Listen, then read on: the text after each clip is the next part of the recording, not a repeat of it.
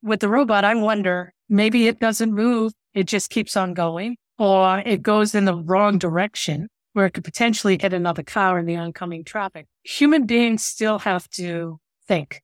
You can't let the bots do everything. It's not going to quite kill the bookkeeper, but it is going to probably change what the bookkeeper needs to know and focus on.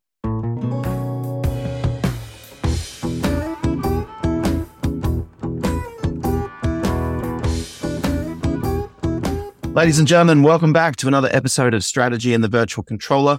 My name's Damien, Gracehead, and my co-host Penny, Breslin, where we talk about all things CAS, client accounting and advisory services, cloud bookkeeping, virtual controller services, virtual CFO services, and I think all of the challenges, mistakes we've made along the way, the good things we've seen along the way as well. And that's what Strategy and the Virtual Controller is designed to do, share those insights that we're picking up from around the world. As I said, my name's Damien Gracehead. I'm sitting in Sydney. We are in the middle of summer. Santa is on his way. Penny, how's everything in San Diego? I'm in Wyoming. You're in Wyoming? Oh, a little bit chillier then. A little bit chillier and windier, yes. But not. And will it be a white Christmas or? A little bit, not a lot, but a little, yeah. Wonderful. So it's before Christmas. Fingers crossed this episode will make it live before the new year. But what's happening in the firm? What's happening with your clients as we run into what could be called the silly season? Yeah, silly. A lot of cleanups coming in, year ends that we typically get for people who haven't looked at a file all year. And somebody brings it in. And so we get more desktop stuff here at this time. All right. Okay. Interesting. Yep. Yeah, that's when most of those desktop folks bring their shit in. And a lot of cleanups and a lot of new businesses, startups. So that's kind of cool. And also getting ready for taxes. So just a variety, all the tax software that's out there. Really focused mainly on, corporate tax returns. The 1040s, we do a lot of them, but they're done later in the audience. What about 1099s? Is that a big one for you in January? Yeah, that's already started. We started at the end of November, we started getting those things organized. So it still surprises me that people wait till January 2 to start on the 1099 process. But anyway. I just arbitrarily told everybody, I don't even care if your CPA asked you to do it or not, or your bookkeeping firm asked you to do it. I want you to go in and run a report and give them what you think they need to collect. Don't wait for them to ask you. Let's just do this right now. Yeah. And what about, it'll be added to the hours. I said, believe me, it won't be a problem because we have to go in and a lot of the payroll companies, if they're paying through contractors to their payroll company, that's going to go ahead and take care of the 1099 for us. Yep. And then we have 1099 applications we use that clients use. But I like to make sure that regardless if it's in the payroll software or if it's in another 1099 specific software, I want to put in Xero or QBO or in the record in NetSuite or accounting suite because we're in those GLs a lot. I want that there because you never know when somebody's going to change an app and the GL is going to be less likely to be changed than a third-party app will be. And so, so make sure that the data's everywhere and in both places, and then pull up a report on what is marked for 1099 and what you think should be and isn't, and what we don't have documentation for. And we created a template and send that out to everybody. So that very nice. Do you want us to get started on this now? I was going to say, what a lovely proactive service. I mean, it's so funny that some of the team were like, "Well, hang on, what'll that do to the hours?" And like, it'll save us hundreds of them in later on. Let's get started. It'll save us a lot of fixing mistakes later and being rushed in January when we're also doing year ends and our tax teams starting to kick in on the corporate. So. Let's just do it. Plus, we're going to have sales tax, although more and more, at least I'm seeing more and more going to quarterly payment sales tax. That used to be annual, and those that were quarterly going to monthly. So they're getting done, but why put that pressure on yourself? Plus, we have 2 Indian holidays coming up in January, as usual. We have Pongal and Republic Day. So let's take care of this and nip it in the bud now.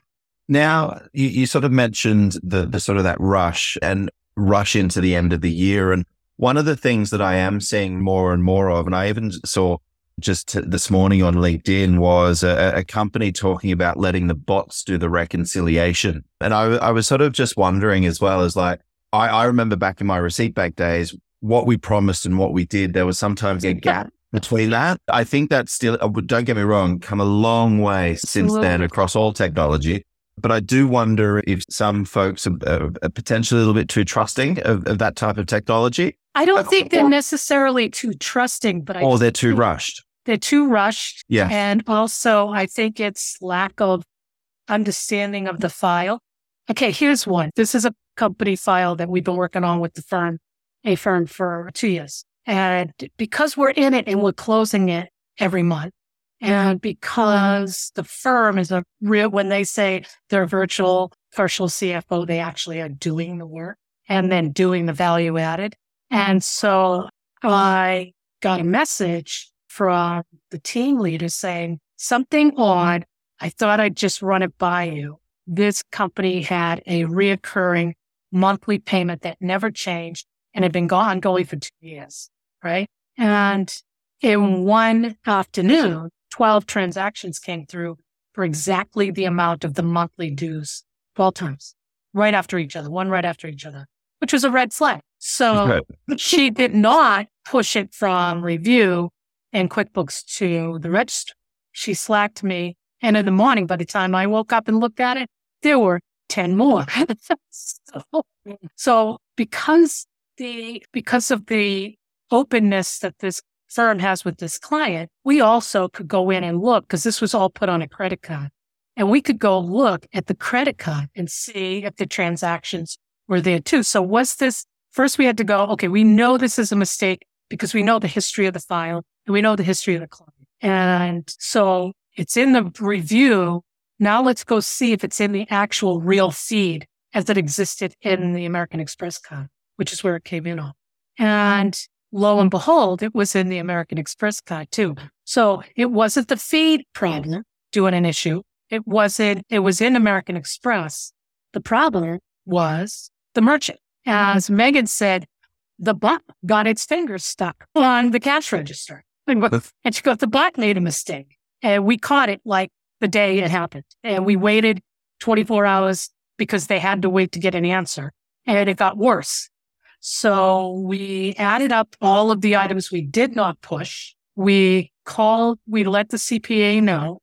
He said, okay. And since Megan and I are here in the United States, Megan said, I'll call, because she had already done it once before for them. And we have administrative access. So we called American Express. They said, well, maybe they had that many charges. And since it's Audible, it was audible.com. And Megan said, not unless they bought out the Library of Congress.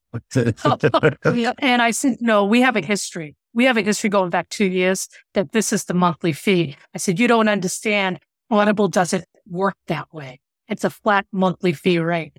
She goes, oh, okay. So before the client ever saw the mistake, we not only got it fixed, we got it refunded, because we had to go through the process and then refund it back. And American Express refunded it back. We made notes so that the CPA, when he talked to his client that month, said, oh, and this is what we caught from American Express. By the way, let's discuss your American Express expenses. And so he turned it into a value-added conversation. But the bots made a mistake. The bots at Audible made a mistake. Amex didn't make a mistake, and the Intuit feed didn't make the mistake. But we had to work our way back to find out where the original mistake was. And a bot's not going to do that. Bot's not going to do that. The bot would have accepted all $2,141, and the client would have probably paid it, and none would have been the wiser. So what was the flag for your team? Like that's as in they would, and I think you make a really good point there that if you're not in the file regularly, you probably would have accepted it as well. Well, I don't think not knowing it was Audible, I wouldn't have. Because I understood that way. I know, and everybody knows, I would assume that's the way the charges go. They don't do that. They just don't give you a flat charge over and over again, 1 minute apart. Boom, boom. I mean, because you could see the time on it when it happened. Right. Okay. But let's just say, for example, if you were automatically coding or automatically accepting transactions. It would, made a rule for Audible to say subscriptions. Yeah, if you did a rule on that one, it would have automatically done. Just gone straight through. But I guess in the monthly review, you would have seen. We would have caught it then. You would have seen October subscriptions this, November subscriptions this, December subscriptions $3,000. Wait, what? Yeah, from $15 to almost $3,000. Yeah. Yeah, he would have caught it, but I don't think a bot would have. No, of course not. And so I think as well, if you are probably further on the trust spectrum of bots and AI and machine learning and all that type of stuff, probably would have gone straight through. Yeah, and the bot problem, you have to figure out which bot did it. It wasn't Intuit's bot and it wasn't American Express's bot. It was Amazon's bot. Where do we place the finger for the robot that has its buttons stuck? You do sort of think though as well as like how often does that actually happen? And a little bit more than you would imagine.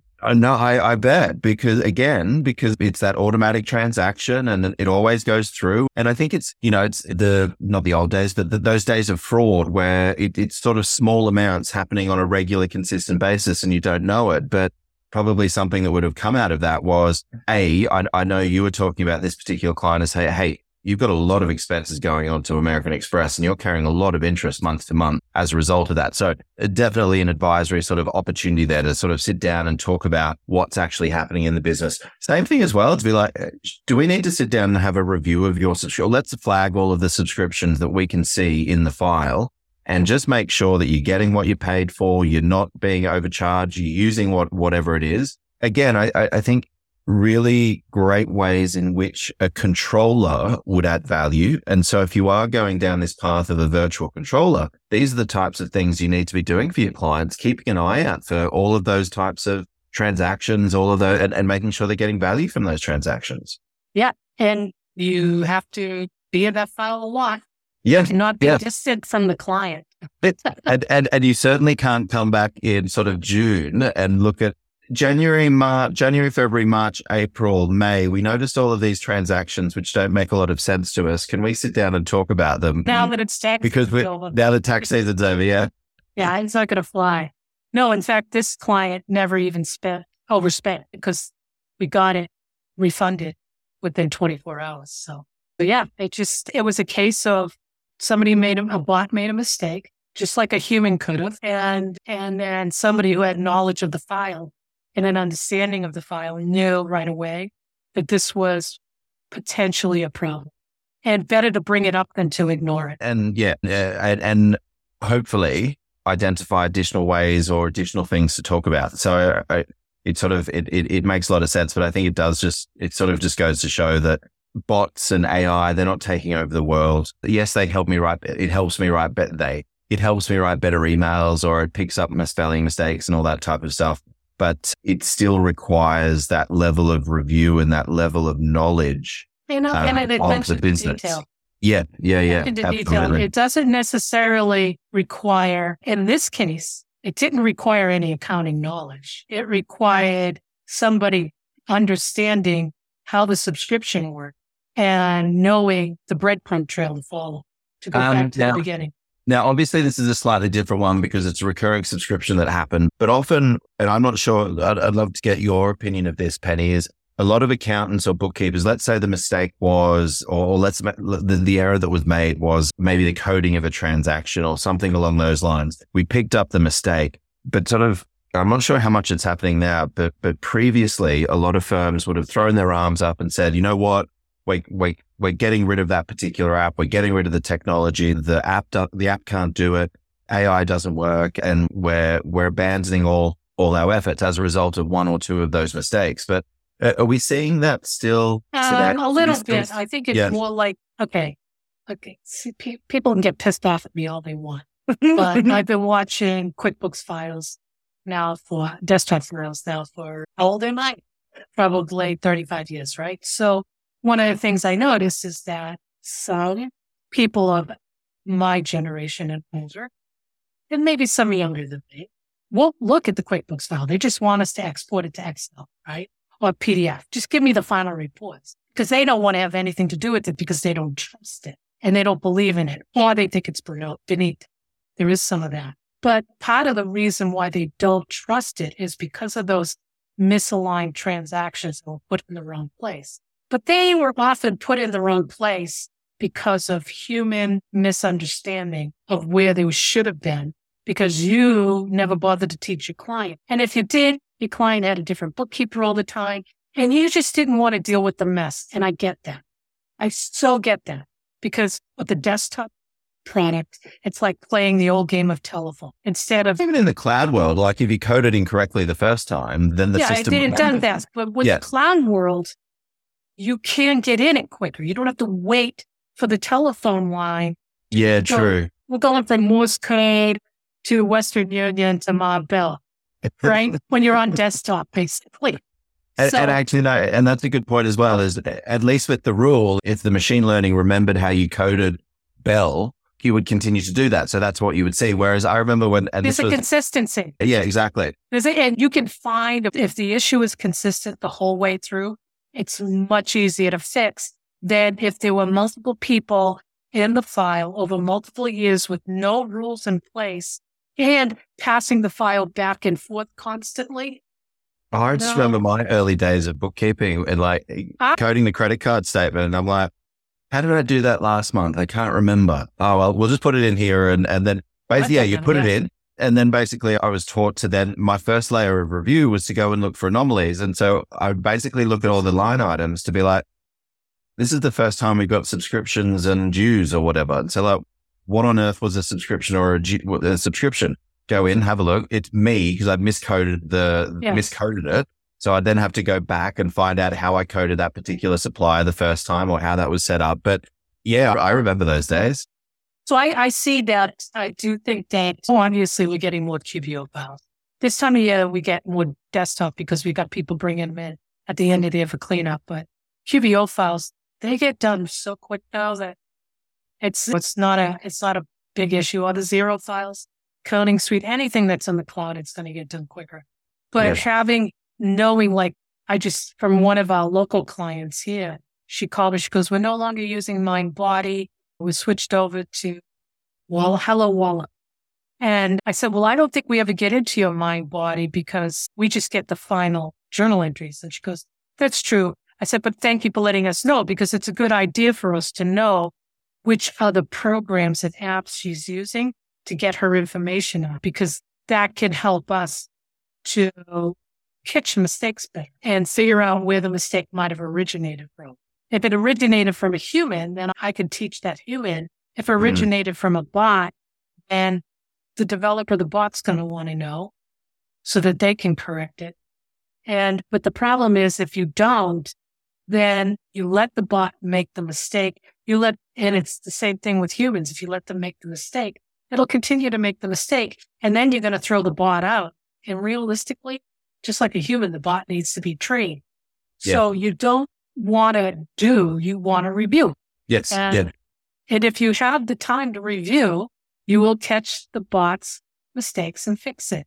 They're not perfect either. But the nice thing is, hopefully, the training of the bot is significantly less time intensive than training of the human. So, well, I don't know. It's probably going to be pissed at me, but their feeds, no matter what I do, I still have an issue with them automatically going into areas that are associating a transaction with something in the review area that it's like, what the hell? I've had this transaction come through forever. Why isn't it? So why is it? Oh yeah. I've seen it. In my own file, I've seen it.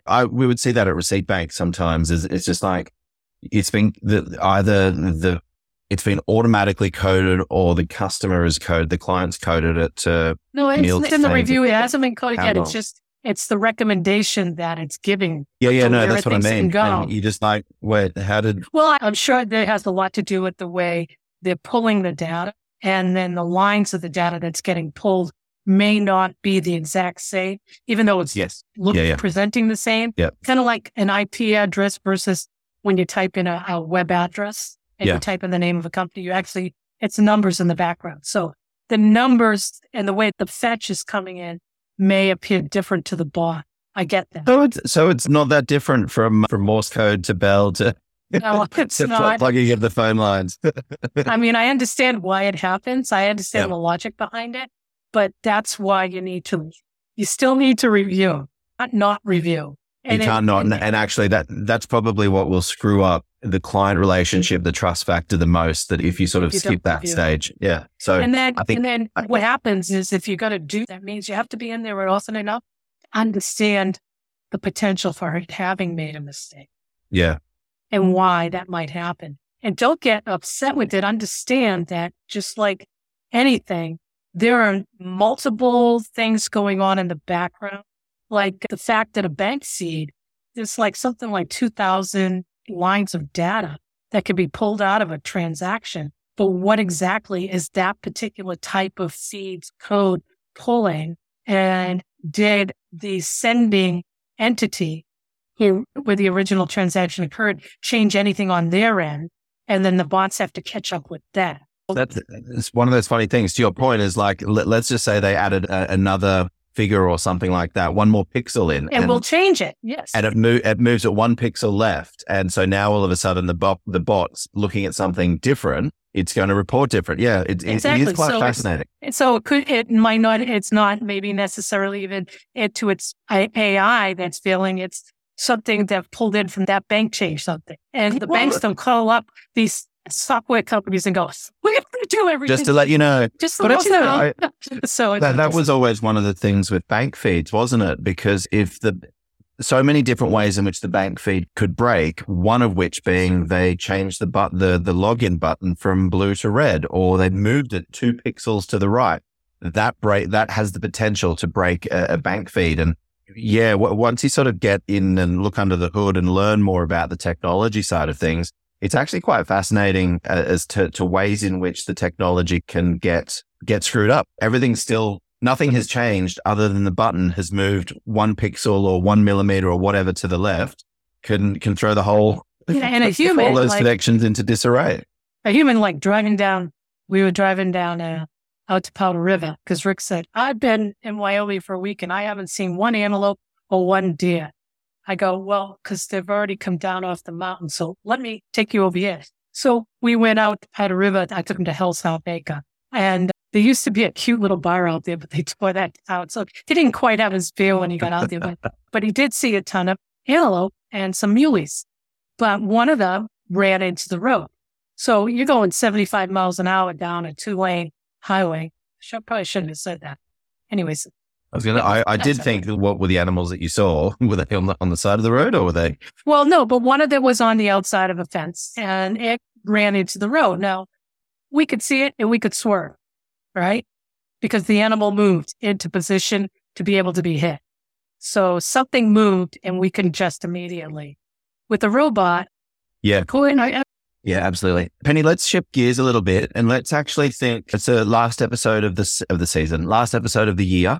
I'd love to sort of reflect on a couple of your highlights from the show, a couple of your favorite episodes, some of our favorite guests, and maybe even some of the favorite events that we had it along to. So sort of maybe spend a bit of time just reflecting on the year. So what was your favorite episode? The one with Andrew on cybersecurity. Where I got schooled on all the different ways in which I'm compromising. Well, I find that stuff fascinating and scary at the same time. And it's quite interesting to see how the rules have had to change to adapt to it. Like there are companies that give you voice over IP that allow SMS text to come in to the VoIP phone. And you have to put yourself on a registry in order to be able to have those SMS texts come through because of so much fraud coming through on text phone. And that's just new.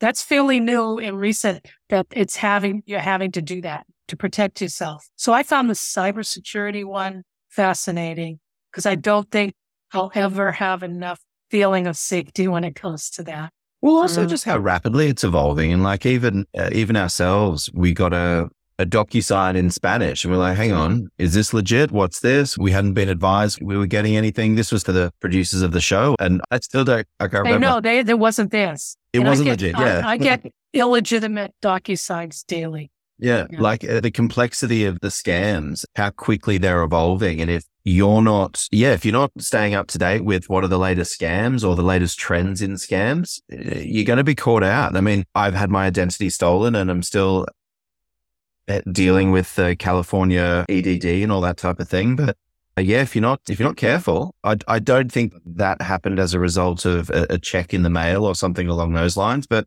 I've had that as well. My friends had their tax return check stolen. A whole host of different forms of fraud that are happening. But yeah, I thought that one with Andrew was fascinating, and a couple of tips and tricks to help along the way. But actually, I think that probably the more important lesson was, if you don't have somebody, a trusted source that is helping you with this on a consistent basis, you might be at risk. Yeah, it's definitely something another thing that business owners need to do, where there are some things they don't have to do anymore. So the thing is, when technology takes away one function, it seems to give it something else to do. To make up for that loss, to fill the time and the void. That's for sure. Yeah. So I think that was one of my favorites. And I really enjoyed going to the TriNet show for the Unique CPA this year. That was one out of Chicago, wasn't it? Yeah, that was in Chicago. And for me, that was probably, the conferences have been good, without a doubt. But that one was just well run, and it was small enough and intimate enough to have a lot of time to learn, as well as being good presenters who had really good information, many of whom I saw again later. They were that good that you saw them at other events. So those were probably my two favorites of the year. What about you? Two favorite episodes that come to mind, and I think there is a recency effect as well, because I literally just logged onto the website to sort of go back and think of look at all the different episodes that we had. But yeah, sort of we're up to episode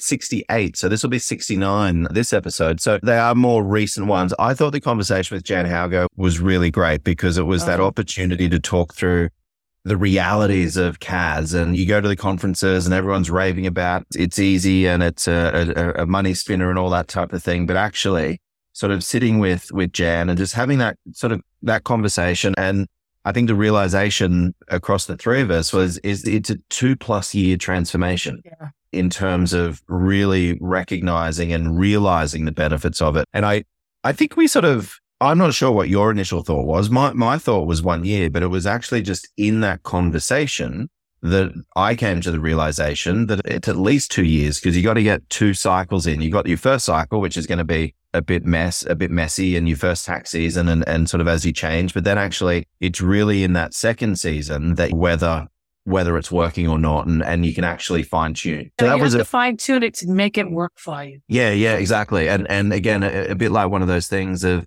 the short termism of what I think a lot of these shows and a lot of the people talking about CAS aren't actually speaking about. And so a lot of people give up 6 months in because it's not delivering what was promised. When you go to college here in the United States, you're 18 years old, right?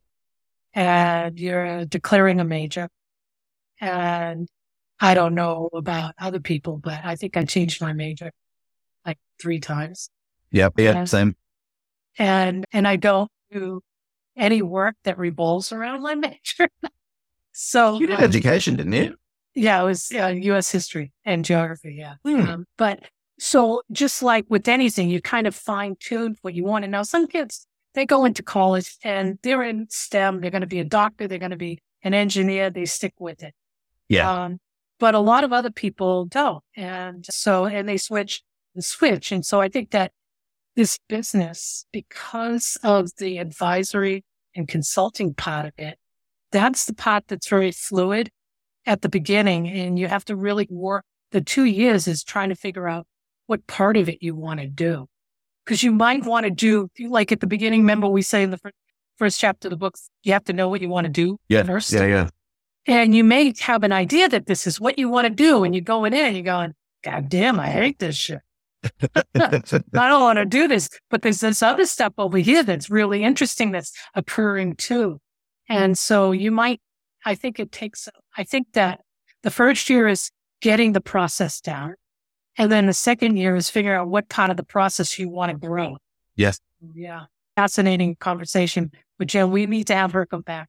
Yeah, absolutely. And then I think my other highlight, if you sort of stick to 2, one of my highlights, I think, was seeing Namila and Shamila in Las Vegas, but we spoke to them. When were you in Chennai this year? Was that sort of January, February, March? What? Yeah, I was in Chennai in January. I'm going back again next week after Christmas. But you were in Chennai in January, and we spoke with Namila and Shamila. The office had just been renovated.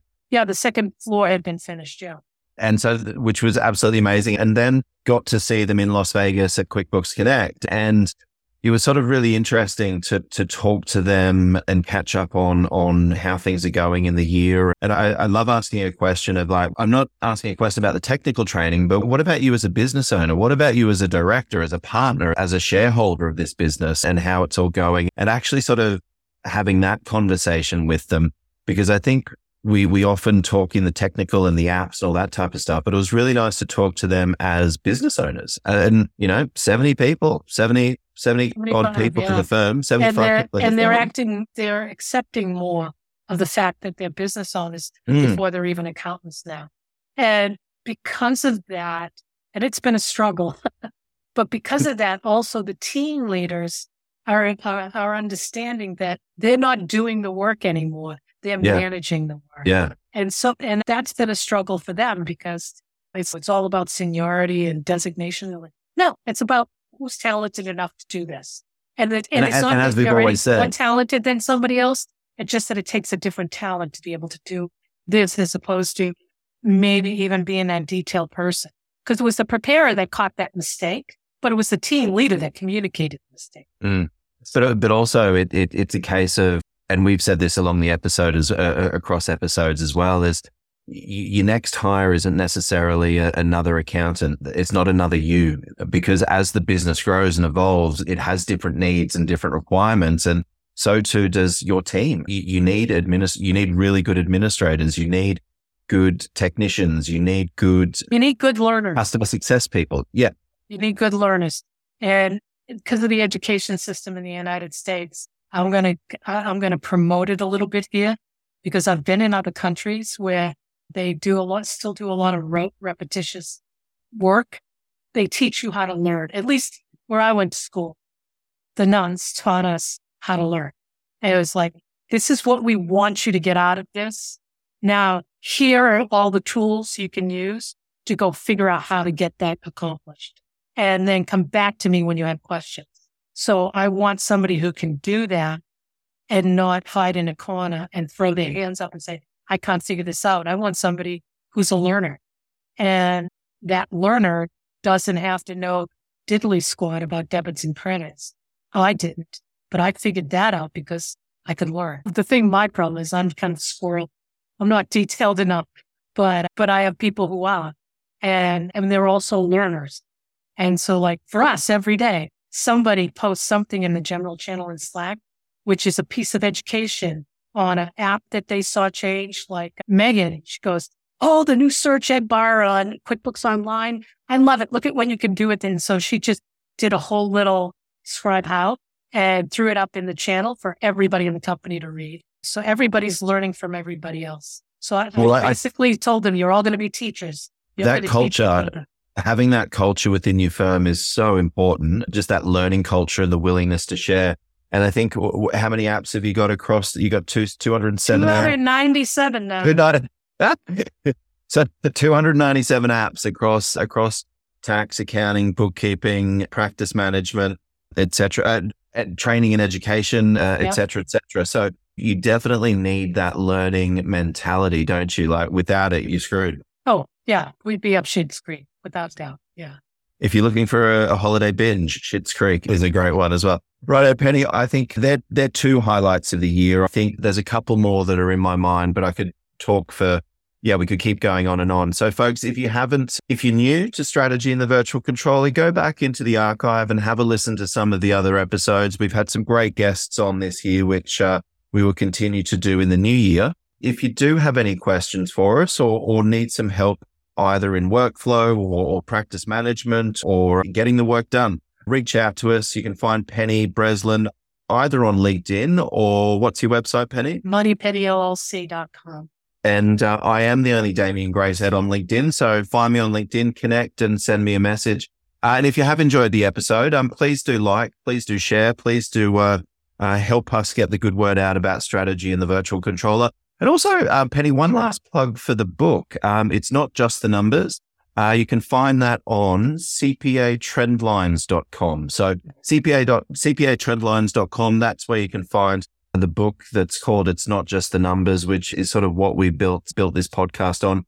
Might be a good holiday read if you are looking to get into the CAS business, build your business with a bit more intentionality. So I'll give a plug there. But Penny, it's been a pleasure. Look forward to doing it all over again in the new year. Yeah, Merry Christmas to you and the little boys. And by Christmas, we'll have 2 little girls, like I said. Another one along the way with your daughter. So that's so exciting. So look forward to hearing that good news. Yeah, but Merry Christmas. Enjoy Wyoming. And say hi to Sam. Yeah, we'll do. Absolutely. All right. See you, Penny. Bye-bye.